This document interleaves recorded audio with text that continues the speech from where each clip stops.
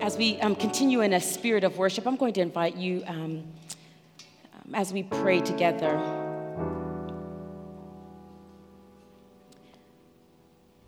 God, we have chosen this day to not let the rocks cry out, but instead for our mouths to inhabit praise.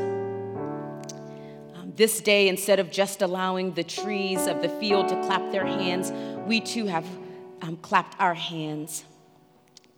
God, along with all of creation, the heavens and all that is below, we have joined in. We are leaning in, oh God, calling you by name, a God who is with us and who is near us, calling you by name, a God who is mighty and a God who is good, calling you by name, a God who is everlasting and a God who operates in time and outside of time, calling you by name, the God who will rescue us, the God who will never grow weary, the God who will not faint, calling you by name.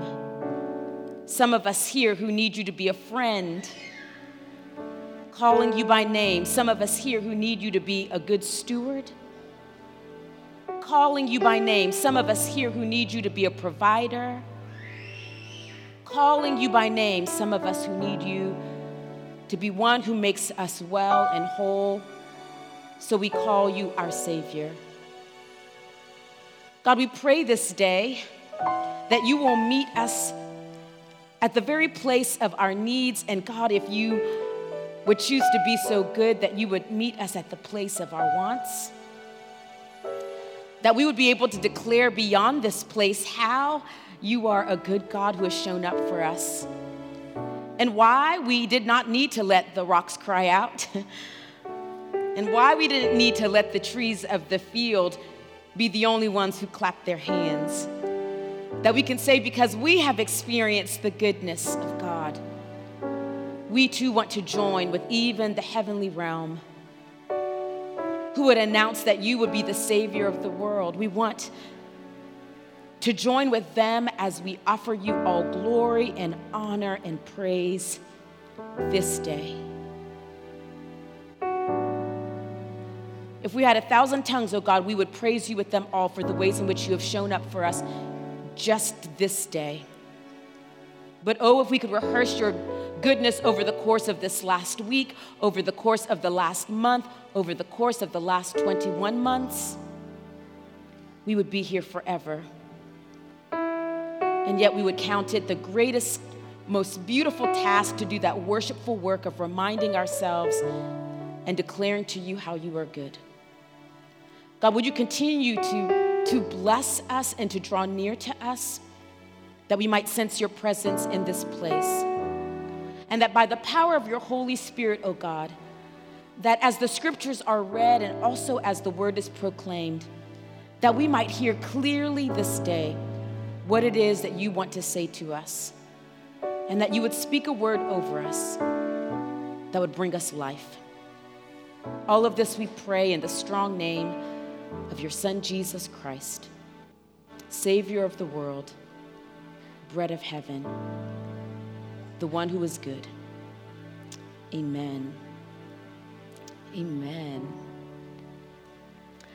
Friends, I have to say, it is so nice, absolutely glorious to get to stand in this place. I'm going to just confess to you that in a lot of ways I have felt a little bit like how it was before, the first day of 7th grade, specifically middle school, when you're trying to, practice your walk into the school so that people will know that you are so ready, with your trapper keeper.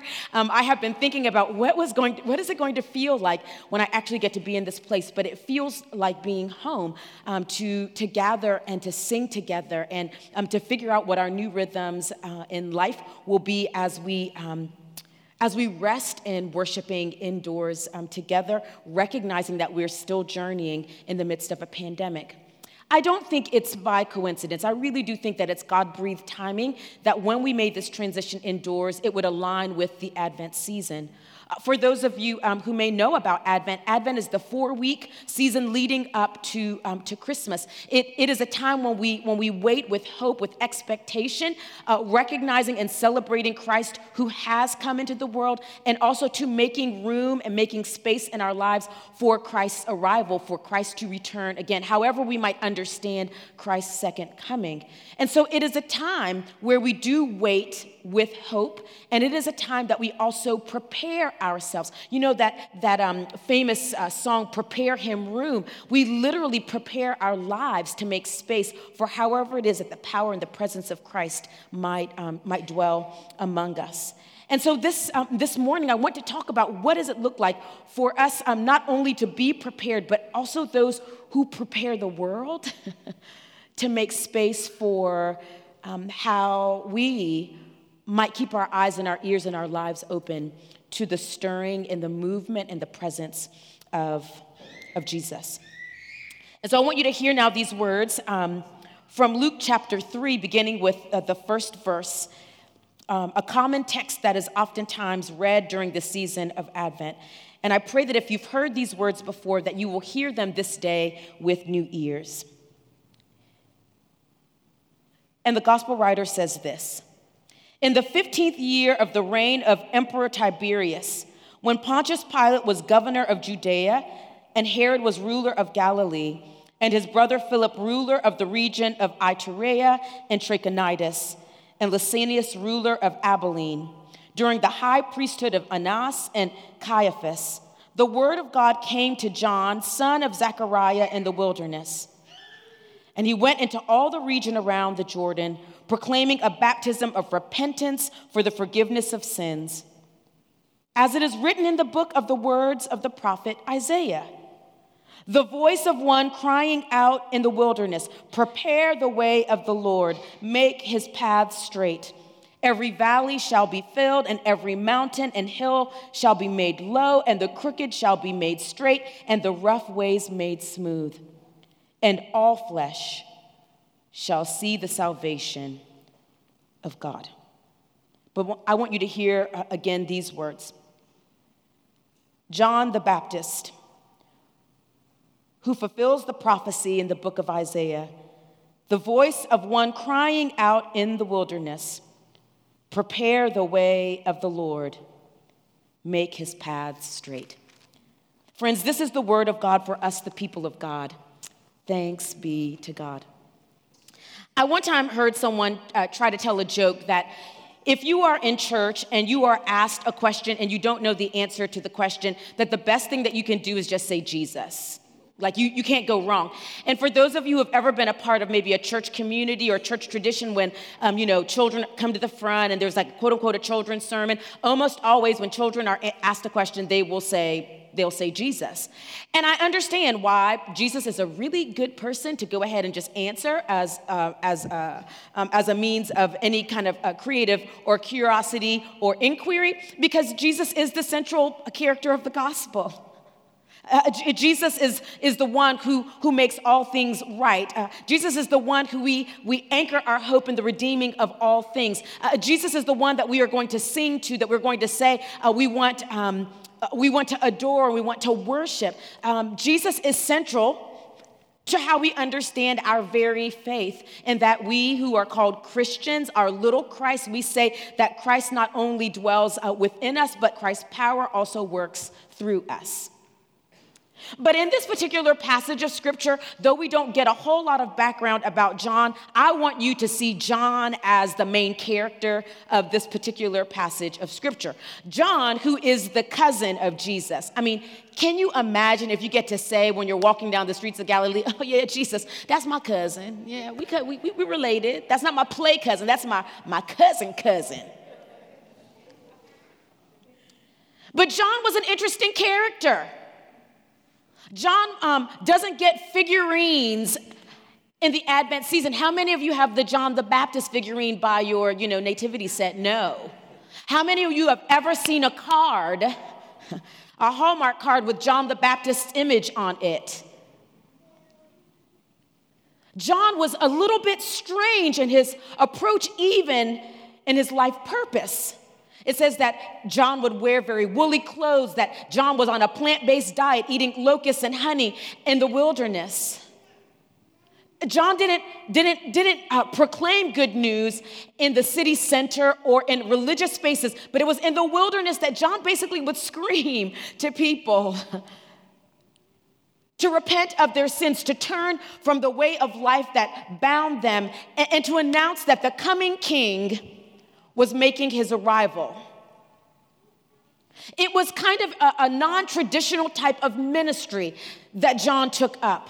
But here is the thing that you need to know about John and why John is so central to this particular passage of scripture, and maybe even central to the way in which we take up a posture in Advent, is that John's voice is credible, number one. There is another moment in the scriptures where John and Jesus get confused with each other. If you're going to be confused with anyone, you want to be confused with Jesus. John is credible. John lived the kind of life that when Jesus was out on the scene after John had died, people thought that Jesus was actually John who had come back to life. That says something about John's life. But here's the other thing about John that is so beautiful, is that John's very purpose was dedicated to telling others about the glory and the goodness of his cousin Jesus. His whole life was about people understanding that there is majesty and glory and power and salvation in his cousin. So much so that it says that when Mary and Elizabeth being the mother of John, Mary being the mother of Jesus, that when these two women greet, even John has an encounter in the womb before he has actually been in the presence of his cousin. And it says that John, in this specific time, the 15th year of the reign of Tiberius, when Pontius Pilate, when Herod was also a ruler, when Herod's brother Philip was also a ruler, when we had to name who are the high priests, it's a particular time under a particular empire that people are waiting not for these human rulers, but they're waiting to know this Messiah that they have read about, that they have heard about in the prophets, who will come to truly save them. That John busts out on the scene saying, we're going to prepare the way for this coming king. And John is like, I need you all to know that what I'm doing in the wilderness is not random. I didn't pop up in the wilderness because no one wanted me in the church or in the temple. What I am doing in the wilderness is actually going to speak and fulfill the prophecy of the one who has come and the one that we say will come again. I am preparing you and I am getting you ready. That's basically what John's doing. I'm inviting you into new life because I'm trying to get you ready. I am preparing the way of the Lord. This one who is going to make every valley be filled and every mountain low. This one who's going to make the crooked paths straight. And that when all see him, they will see the salvation of the world. See, this is what John was trying to say. I am preparing the way for you to know that this one named Jesus who has come, the kingdom of God is near. You can touch Jesus. That this one who has come into the world has come into the world not simply to make the world nicer, but this one who is coming into the world, my cousin, has come to save the world and to make the world whole. My cousin isn't coming just to play tiddlywinks with the world. My cousin is coming to heal the world. And I am going to proclaim this good news. I am going to prepare the way. I'm going to be a part of others understanding who my cousin is. I want you to know that what I'm doing is not random in the 15th year of these particular rulers, that what I'm doing is purposeful, that you might know this one named Jesus. Keep your eyes on him. Keep your eyes on him.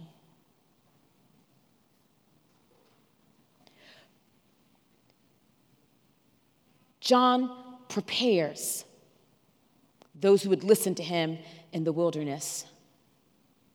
And John understands this preparation, this equipping, this getting ready, this helping others to know is a part of something greater for his life and also for our lives. John prepares, but we also too can take up a posture of saying, we want to prepare. We want to help others to have the ears and the eyes and the hearts open to know that something is happening in this season. So I'm going to ask you a question that's a simple question. And let me just tell you that the answer to this question is not Jesus, okay? How many of you have done any preparations in your home to make your home look more like Advent or Christmas? Okay, a good majority of us. I confess, I am a person who doesn't necessarily deck the halls with balls of holly. Fa la la la la la la la, no.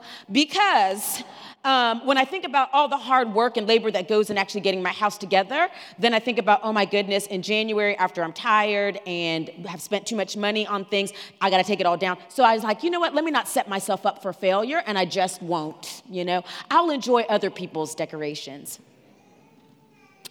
But something caught hold of me this year, friends. I don't know what it was, but something caught hold of me this year. And I went out to the farmer's market and I bought myself a little tree, like a tree that I could literally hold with one hand now, that could fit in a Mini Cooper, and that I could take out to the side of the road or hurl to the side of the road without having to invite or ask anybody to help me. And I put out Advent candles, and I signed up for an Advent devotional. And every Sunday evening, in the season of Advent, I will have a ritual to prepare myself. And I'll tell you why I think this year I needed to prepare. Because sometimes our preparation speaks to the greater thing that we believe is happening. When you make space in your house for a guest, it's because you know that someone is going to have to occupy that guest room. So you begin to do things believing in a greater reality. When some of you who are parents or guardians know that a child is going to be living under your roof, you prepare in such a way for the greater reality of the child's coming. I don't know what it is, but this particular Advent, I'm waiting with hope. Me, who lives in the second year of a pandemic, in this appointed time, I'm like, I need to do particular things that prepare myself to believe in something that is greater.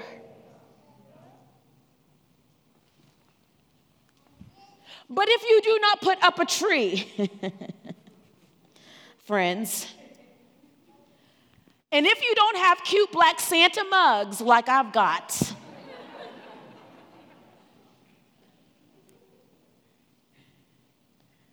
you still have the capacity and the ability, like John, to prepare the world to know there is one who is coming into the world. Yes, John gets to boast that he is the cousin of Jesus, but we get to boast that we are children of the Most High God. So how will you bear witness and testify to the goodness of this one who has come and who is coming again in this season of Advent? How will you say that, you know what? I have seen of Jesus this disruptive power that when this light comes into the world, no oppressive system can overcome it. How are you going to bear witness to that? How will you testify that this one who is called the everlasting God does not get weary when we go from 3 months to 6 months to 9 months to 21 months in a pandemic? How will you testify? How will you prepare the world to know that when people feel like they have been disconnected from community, that they're going to get a Savior named Emmanuel who will come and be with you.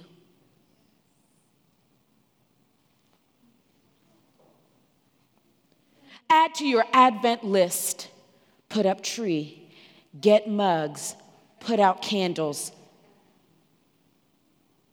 prepare, declare, testify, bear witness, be a voice, crying out, guess what? In a wilderness. That we are crazy enough to believe in the one who makes every single valley of the shadow of death filled to the brim with goodness, who will take every mountaintop that feels too difficult to climb and make it low, that every crooked and circuitous place that leads us to nowhere will make it straight, and that when we see this one who comes, born to one of low estate, that we have seen the glory of salvation.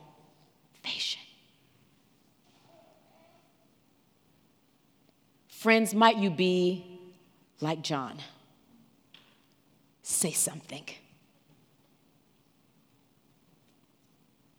Say something about the one who is coming. We're not even worthy to untie the loops on Christ's sandals. And yet this is the one who has come,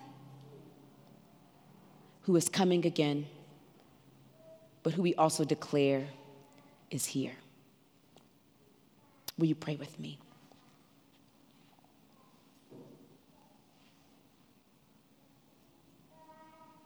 Gracious God,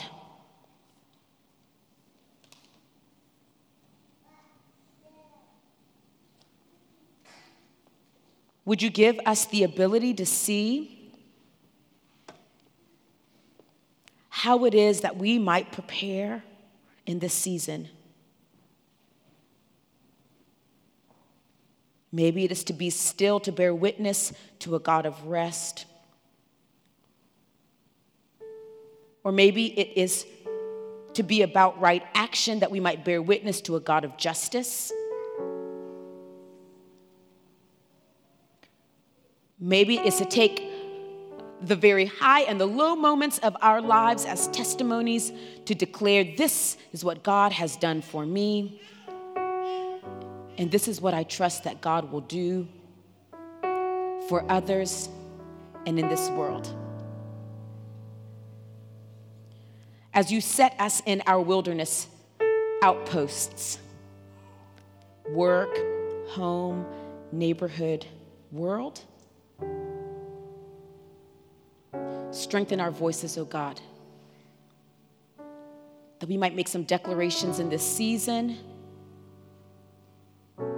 that speak to the belief and the trust that we have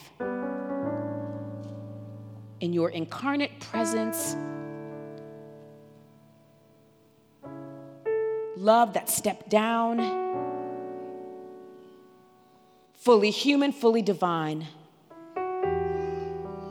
to dwell among us, not just to make us nice, but to dwell among us to make us whole. Prepare us, O God, to prepare others as we make room for you. This, O God, we pray in the strong name of your Son, Jesus Christ. And all God's people said, amen.